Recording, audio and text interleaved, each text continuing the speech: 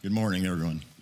On behalf of the elders and the Board of Management and ACC, the church itself, I would like to welcome my brother, my spiritual brother, Neville Gosman, to the front.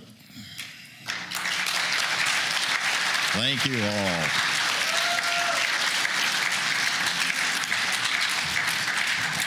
Welcome.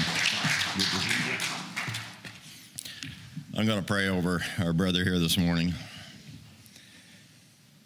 Dear God, our eternal Father,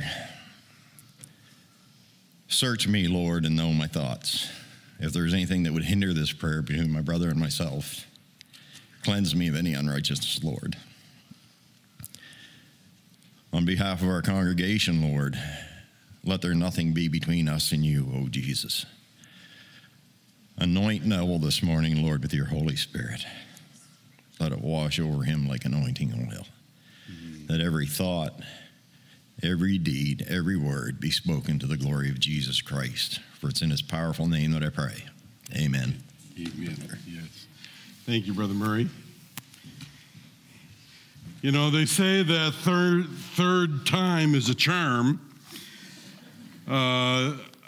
Some of you would know that I arrived here having pastored in Dartmouth way back in 2004, and I began a 12-year ministry here. Our children kind of grew up here in Kings County. Senior pastor at Sussex Wesleyan, now called Discovery Church. And then we just moved down the road, finished there and got a phone call, a little teaching time at Sussex Middle School, and taught there in the public school system, and then was 8 years at Penobscot.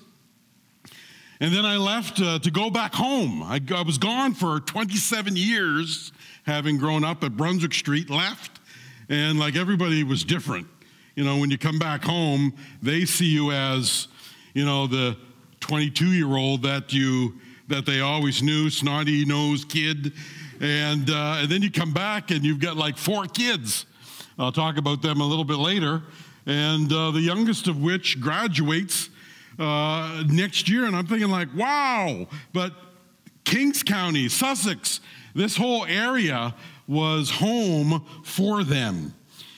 God has been good, and here we are, potentially on August the 8th, you will determine my future. So I've got to be on my best behavior. There's a resume that was sent a long time ago when the elders asked me to consider. And then that's the formal good behavior resume. And then if you want to talk to my beloved wife and get her resume of me, you can, the strengths and the weaknesses. But it's good to be back here in the area. I'm trying to remember the first experience, this first spiritual experience I had.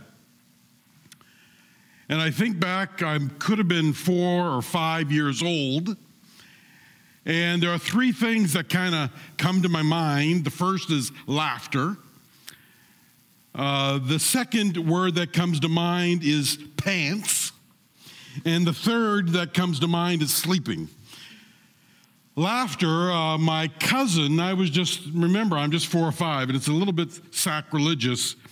And in the old King James, she pulled out, my cousin, the reading of the 10th commandment in the old King James, and the word wasn't donkey, and you can remember what the 3-letter word is.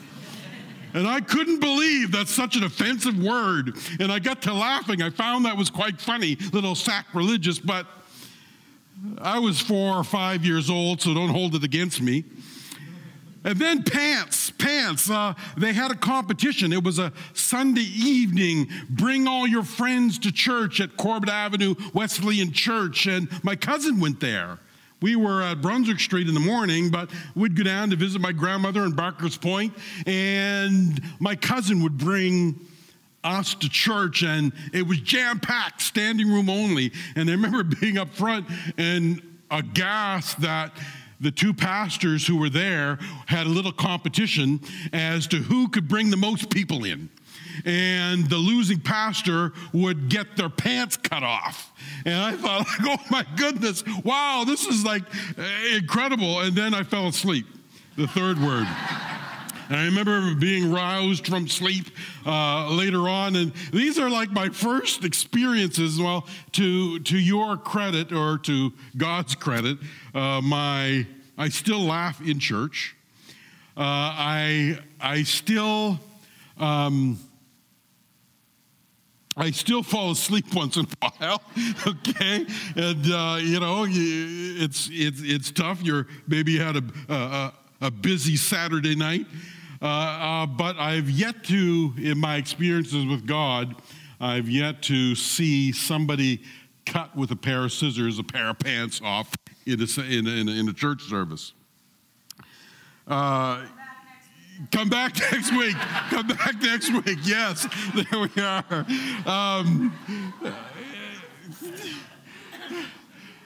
But in all seriousness, in 1990, a book that would go on to sell 8 million copies was written. Incidentally, in 60 different languages, it's been translated. It was entitled Experiencing God. And the main writer, Dr. Henry Blackaby, and his son, Richard Blackaby, they went on to write this particular book, Experiencing God. And really, it's about experiencing God for yourself, which is really the theme of what I would like to speak about. I would like to read a particular text about someone who experienced God for himself, and from that draw some principles, because really, if we're not experiencing God for ourselves, and Dave did a wonderful job, because he who is the Holy Spirit takes the experiences of the Father, makes them known to us. If you haven't experienced God, and if you're not experiencing him deeply on a regular basis, you are living below your spiritual potential and what God has for you. And so I want to spend a little bit of time talking about experiencing God for yourself. Here is the text upon which we will speak for a little bit. Blackaby, in his book, Experiencing God, said, many people have grown up attending church, hearing about God all their lives, but they do not have a personal, dynamic, growing relationship with God. So Isaiah chapter 6, known as, in the NIV, Isaiah's Commission. We're going to read it here, chapter 6, verses 1 to 8. It starts like this: in the year that King Uzziah died, I saw the Lord seated on the throne, high and exalted, and the train of his robe filled the temple. Above him were seraphs. These are angels. The word seraph is flaming one.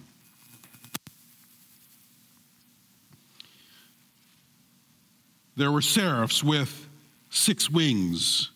With 2 they covered their faces. With 2 they covered their feet. And with 2 they were flying. And they were calling to one another. And thank you, Dave, for bringing that. I'll tell you a little bit about God's work in that particular song. They were crying to one another, holy, holy, holy is the Lord God Almighty. The whole earth is full of his glory.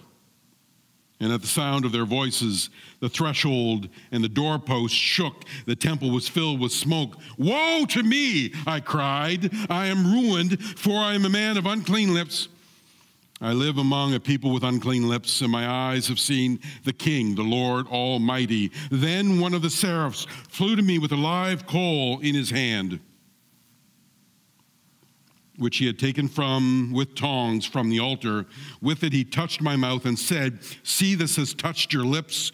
Your guilt is taken away, and your sin is atoned for. Then I heard a voice of the Lord saying, whom shall I send, and who will go for us? And I said, here I am, send me. I welcome my brothers and sisters online. I greet you in the name of the Lord. You are here by the Spirit as my brothers and sisters are before me. This is a pivotal message because it will give an indication, a little bit of what it is that by God's grace you will have to consider on August the 8th. What I say here sets a foundation for who I am. I can't tell you everything. As my dad, the late Sterling Gosman, Reverend Sterling Gosman, would say, Neville, don't tell him everything. Okay. Whatever you stand before the people, leave them with a little bit of a taste so that they come back. And there are all sorts of stories about what God has done and how God has done it. But there are two key things that are absolutely critical that I cannot live without.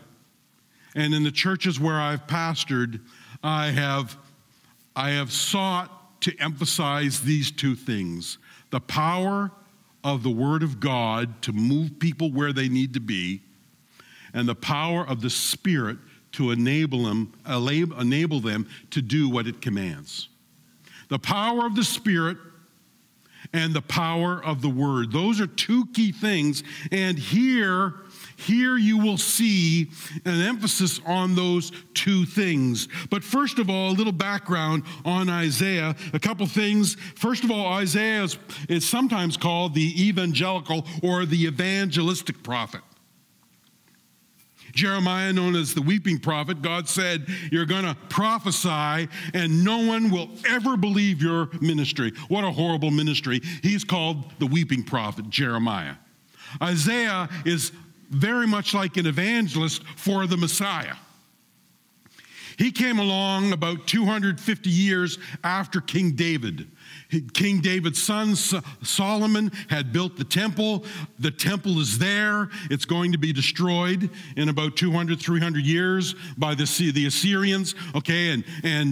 Or they would threaten it, and they would take 10 of the 12 tribes away. But Isaiah is prophesying just prior to that. The temple is still there. It will not be destroyed until the Babylonians do it. But he is speaking more about the coming Messiah, evangelizing about the one who is yet to come. Out of Isaiah, we get great texts like Isaiah 53. He was bruised. He was cut, and he like a bruised reed. He was gentle. He wouldn't snuff out even a smoldering wick of a bruised reed. There was nothing in his appearance that drew us to him. He was just a normal, everyday Joe. Speaking of the Messiah. And they missed him. From Isaiah, you see these great texts like Isaiah 9, for unto us a child is born. Isaiah 7, we have, the virgin will give birth.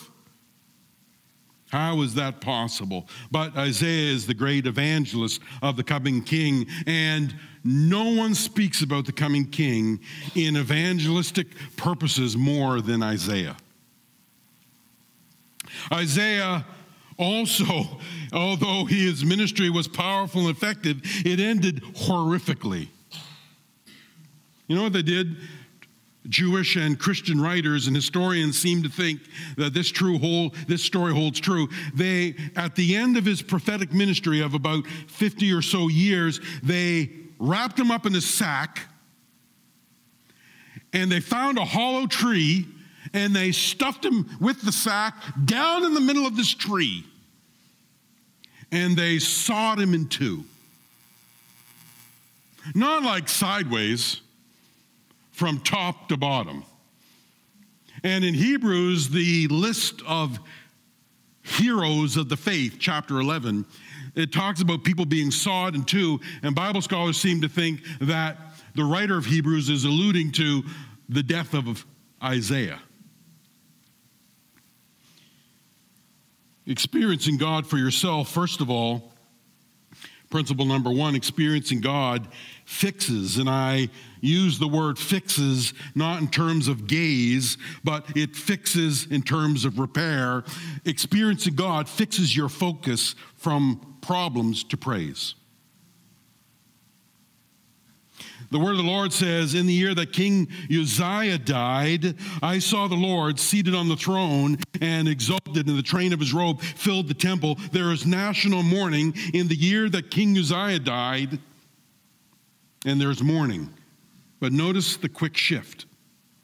Because when God is in the picture, when the Spirit begins to move, there is a repair of what it is upon which you are focused.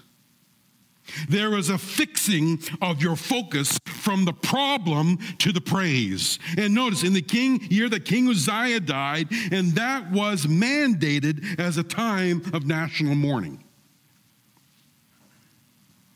His experience with God begins in the context of mourning and sorrow, and as the author describes the gloom that was part of the community of Israel immediately following the death of Uzziah, God shows up, and he turns problems into praise. He began well as king, King Uzziah did, and it says of him, it says that he followed the ways of his grandfather, great-grandfather, King David, because King David had become the standard.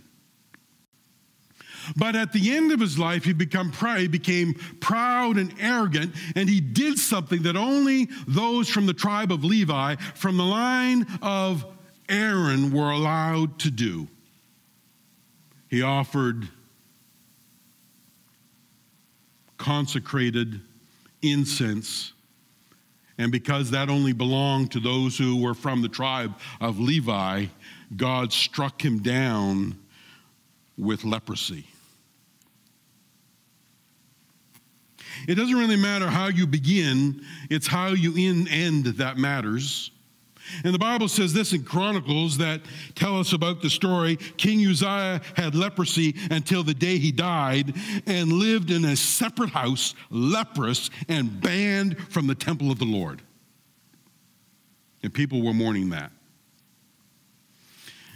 I wonder if you sometimes feel separated from the Lord. I wonder if sometimes you feel like Uzziah, that you have done something that you regret, and you wonder how long it will stick to you. You wonder whether there is a spiritual leprosy upon you. You've entered into a particular crisis, a particular problem. You've entered into a bad news phone call. You've entered into debt, and you don't know how you're going to pay. But there's a problem, and you are preoccupied with the problem. But something happens when you experience God. God repairs something. He repairs your preoccupation. Remember when Jesus talks about not worrying and be anxious about nothing? Remember when Jesus says, worry, don't worry. You can't add a single day. You can't make one dark hair gray or vice versa. Don't worry about all that stuff. Seek first the kingdom of God. See, the problem is, and you may think it's about mental gymnastics and, positive thinking. It isn't. That's not what faith is about. You may think it's sticking your head in the sand with a different perspective on your problem. You may think that the shift from the year that King Uzziah died to all of a sudden I saw the Lord is just kind of like some, point that you just want to talk about, but that's not really the issue. It is, and I'll tell you why. Your greatest threat isn't your problem. Your greatest threat when something bad happens is your perspective on the problem. Because it's your perspective on the problem that determines your reaction. Your problem isn't the problem, it's that God is too small compared to the issue. We have 4 children, 27, 2 years apart. My wife's an administrator. 2 years apart, 27, 25, 23, 21. And the oldest son, we'll just call him Josiah. that is his name. He was probably 6 or 7 years old. And all of a sudden, in the middle of the night, I heard this ear-piercing scream. And I'm not sure if I ran in first or if he ran into our bedroom, but he began a period of 3 or 4 months of horrific nightmares. And he would say, whether real or just in his mind, he could hear, he could feel the darkness in his closet. You've had children with nightmares. But one of the times when he ran in, and there he is, he's telling me about it. It's probably 2 a.m. He's telling me about it, safely nestled in between Donna and me. And I said, well, what's the verse that you're learning? Because they went to elementary and middle school at the Christian school. What's the verse that you're learning? And he said, Isaiah chapter 1, verse 9. Oh, I said, okay, go to sleep. We'll talk about that some other time. Now, he had no idea what Dad was thinking, but I knew the verse. Isaiah chapter 1, verse 9 says, have I not commanded you? Be strong and courageous. Do not be afraid. Do not be discouraged, for the Lord your God will be with you wherever you go. A few days later, ear-piercing scream again. And I said to him, Josiah, what is the verse? What is the verse? Joshua chapter 1, verse 9. I said, do not come in. Seriously. Do not come in to the bedroom again. And for a week or so, we would yell it out back and forth. Have I not commanded you? Be strong. For the Lord and courageous, for the Lord your God will be with you. See, Josiah's problem was his perspective on the problem.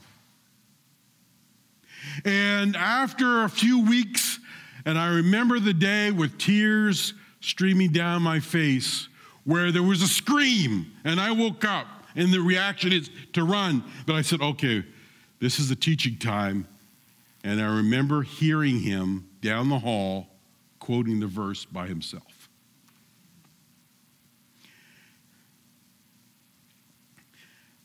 There's nothing that creates more joy for a parent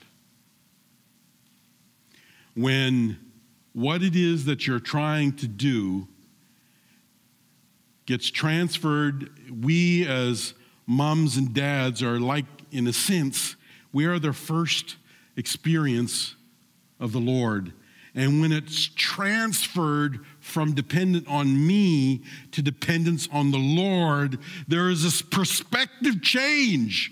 God was fixing his focus from the problem to the praise. And brothers and sisters, there's a shift that takes place in the very first verse, from the death and the humiliation and the destruction, spiritual life of Uzziah, to let's look at the Lord.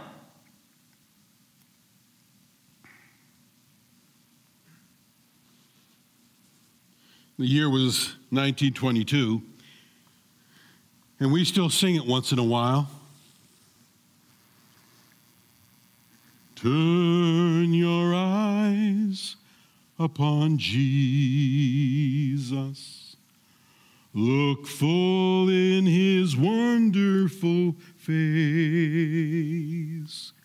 and the things earth will grow strangely dim in the light of his glory and grace. You know, the best part of the Lord's Prayer is at the end. Thine is the power and the glory forever and ever. Amen. So Isaiah, in spite of his problems, even his own problems, in spite of the national mourning, in spite of your problem, notice the shift in verse 1. From the death to the glory of God, I saw the Lord.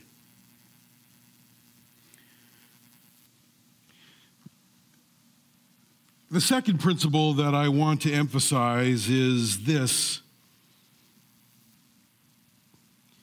and really that gift of mercy that God brings us to through the power of the Spirit, that we might see who God truly is, how much more powerful than he is than our problem. The second emphasis is the power of the Word. Because experiencing God releases the power of biblical truth into your life. I counted and I estimated I got maybe 35 to 40 sermons in the 10-month time we have together. And really, you can't do a whole lot of technique and, special juggling and planning and, let me execute the great, gigantic vision of Atlantic Community Church. You can't do that in 10 months. And it's not for me to do. But I'll tell you, if you obey what I share from Scripture, like the devil, when Christ says, I'm going to build my church, and the gates of hell will not be able to stop it. Like the devil will say, uh-oh. Because experiencing God releases the power of biblical truth, and the Spirit will take you where you need to be as you apply what you hear. I'm an avid outdoorsman. I've been drawn in the moose draw 5 times. 3 times, twice here while I was pastoring, twice in the 5 years that I've been just home, and one time in another church, and wow, I'm just like, this is great. I love it. Thank you, Jesus. And I got a friend back there, Roger. He was in a tree stand, and it was one of the worst days. It was torrential rain. The rain was going sideways. We're up there in a tree, and I'm just laughing because it was just like rain is blowing up my rain gear. I see Steve back there. Steve was at Brunswick Street, Pastor Steve, good friend of mine. He was out there one day, and it was just like how beautiful it is to just enjoy God's creation. You know how many sermons I've written in the fall deer hunting with my back against a tree? Bible in my pocket, now on my phone, and a scratch pad. Some of the best sermons I've ever written. Yeah, that's right. And I just this is wonderful being out in God's creation. So, there was Essential Education on a movie, way back when the kids started spending time out in the woods. Our youngest, Elijah, he could probably tell you, what was the movie that we always used to watch before hunting season? I'm not sure if I should put him on. It was called The Edge. Anthony Hopkins, Alec Baldwin, Ellen McPherson, and Bart the Bear. And it was about It was about a book-smart billionaire who accidentally has his plane crashed in the wilderness, and he and his assistant, Alex Baldwin, they've got a deteriorating relationship, and they need to survive in the wilderness while the grizzly bear, tries to eat them. Okay, and there's all sorts of practical advice there, like the Boy Scout motto, be prepared. They weren't. But the book-smart billionaire had read all this stuff, and he only survives because he recalls what it is that he read, and he starts to apply it. And I thought to myself, wow, if that's not a parable of the church. We wonder why, we're out in the wilderness and we are in a wilderness, and we wonder, why is there so little victory? Why is there so little, I'm never getting to where I like to be? Because and really it's like this.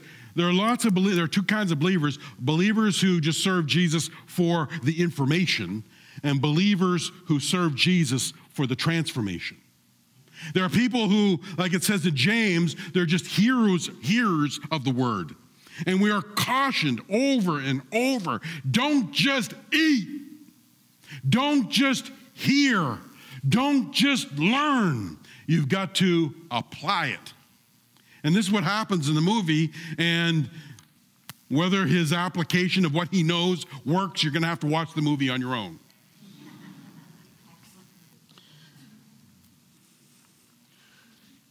But the same is true for whether you survive what's coming. And the scriptures, 2 Timothy chapter 3 says it's going to get worse before it gets better. And your level of victory is determined by your level of how you allow the Word of God to be transformed into your life. Because experiencing God releases the power of biblical truth into your life. And biblical truth, Jesus says, you get freedom. It sets us free.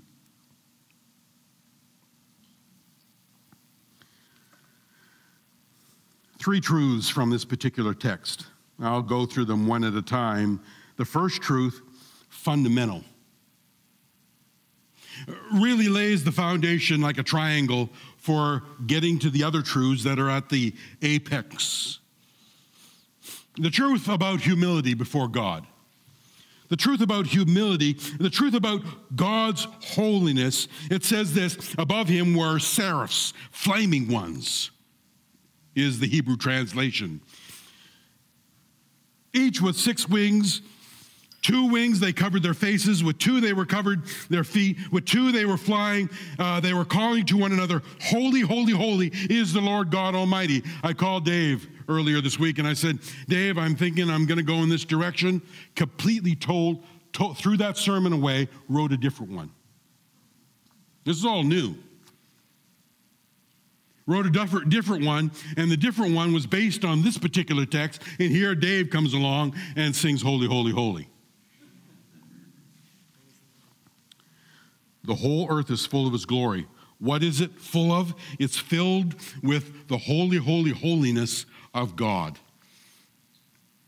I wrote this particular statement down because I believe it was right from the Lord. There is no other truth like that particular statement. Holy, holy, holy is the Lord God Almighty. As a matter of fact, this sentence may be the Bible's most important statement about God. Declared by the seraphs, it sums up the totality of God's character and his being into one word, repeated 3 times. Now, on your computer, you can bold, you can italicize, you can underline, but in the Hebrew, if they wanted to emphasize something that was really, really important, they just repeated it. And there is no other word in Scripture that is repeated like this. All of what God is, all of that, all of his character, all of his essence comes down to one word, holy. The word holy means separate, distinct. I am the Lord, and there is no other. There aren't other small lords. There aren't other small gods. There is no other God. I am the Lord, the scriptures say, of our Savior. And that essence of who he is described in the word holy. And the Bible wants us to know that it's really, really important. So let's say it a second time, and let's say it a third time. He is distinct. He is utterly, completely, totally in a category by himself.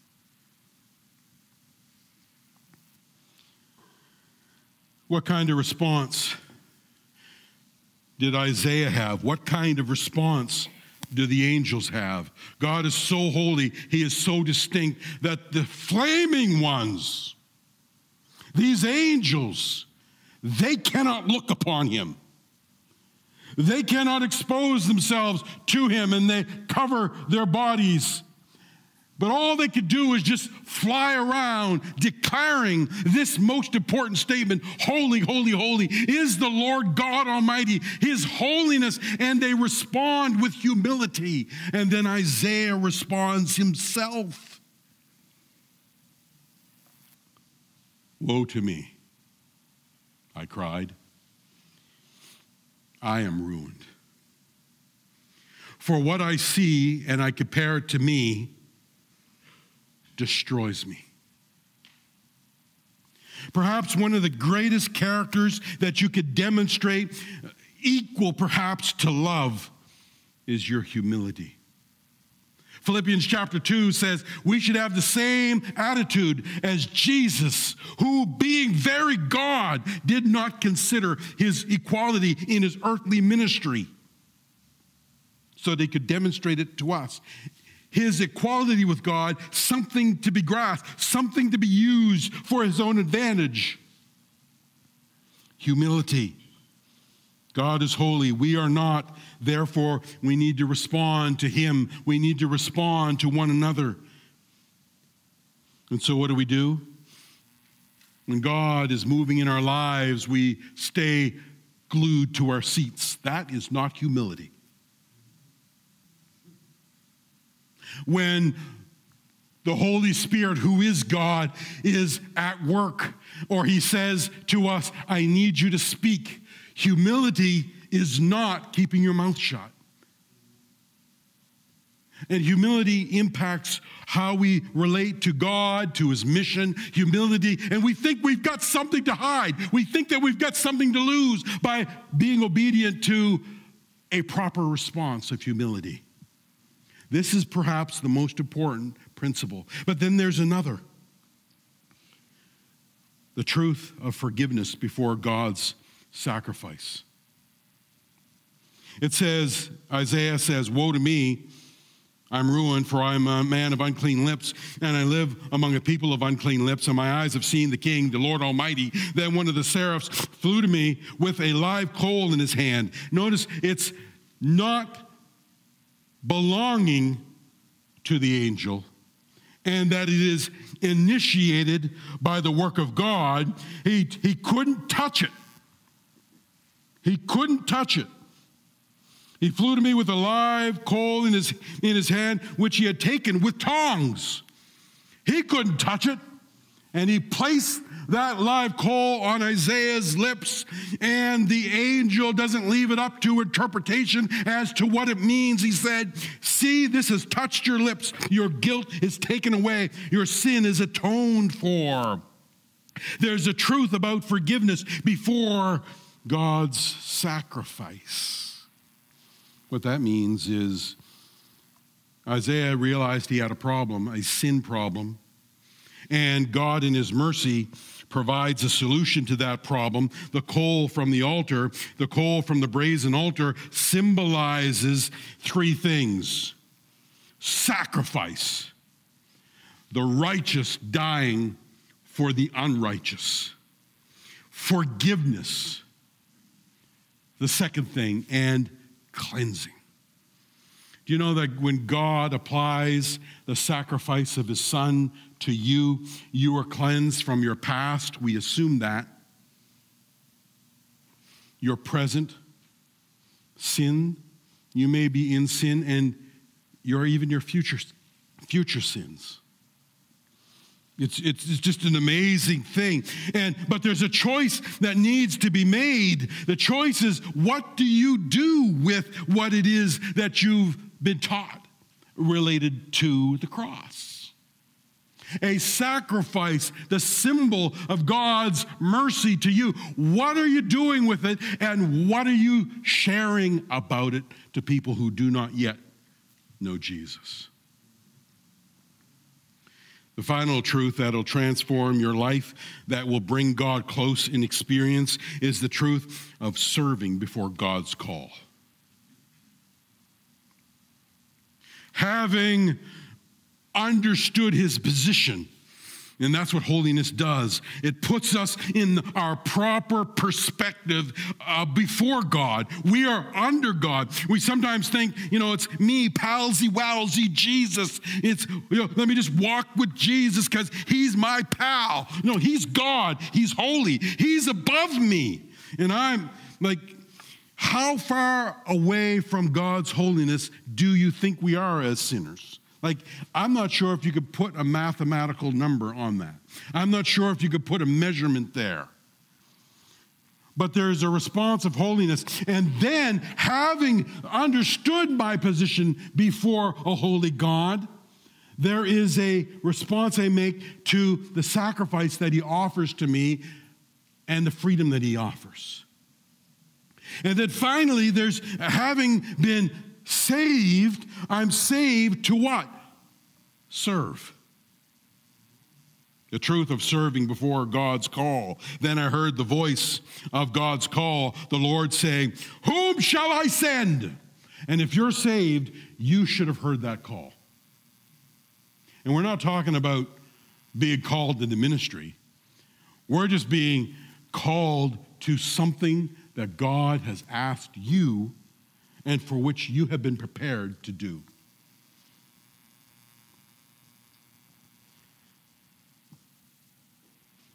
Who will go for us? And I said, "Here I am, send me." It's never about God's ability, it's about our availability.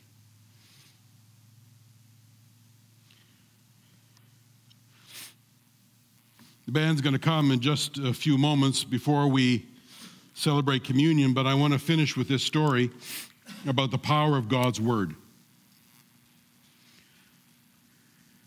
Someone said that just enough truth and just enough word, let me get it right.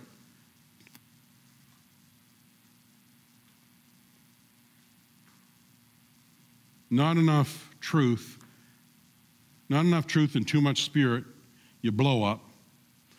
Too much spirit and not enough word, you... Thank you, my friend, my lifelong friend, because I learned it from her mother, my mentor, Pastor Fred and Mark Smith. Tell me, Debbie, what is it?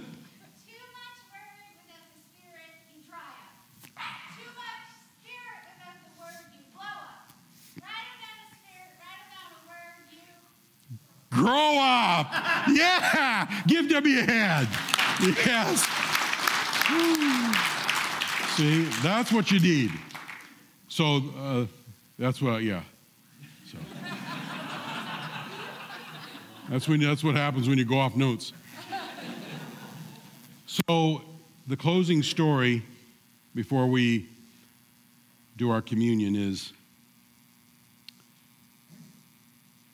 you could train an elephant, 10 tons,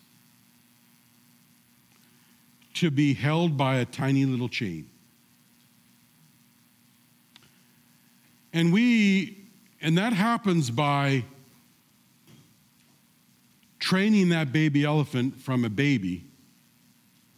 You chain them to a post and to a small little chain that in reality they can't break from. And as that elephant grows, there's a mindset that it takes on about that teeny tiny little chain, that I can't be free. And without Bible application, we're just like that elephant. We may be able to get free, but we don't know it because we're living lies in our minds. And when we apply the second principle, that experiencing God takes the Word of God and transforms us with life-giving truth, we can be set free in ways that we never thought possible.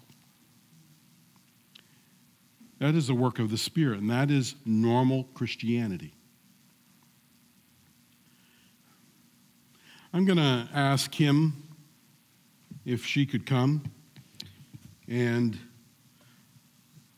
I'm going to close in a prayer, but it is a prayer of confession, because the Bible says, prepare your hearts before the Lord in prayer. And then Kim will give an explanation, and then we'll have communion together and close our service. Father, thank you for these two principles about experiencing God. We ask, Lord, that as we enter into the remembrance of your Son, by your Spirit, we ask that you would bring us near. Bring us near to that reality so that we can properly appreciate, properly remember what it is that you're doing. We thank you for our brothers and sisters online. And Lord, as they grab some juice, as they grab some bread, may they too remember. I ask that in Jesus' name that you would forgive us of our sins so that we can walk before you and we can go to the cross, 1 John 1:9, confess our sin in our minds, and you will cleanse us from all unrighteousness so that we can remember with a pure heart. Bless us now and bless Kim as she shares. Amen.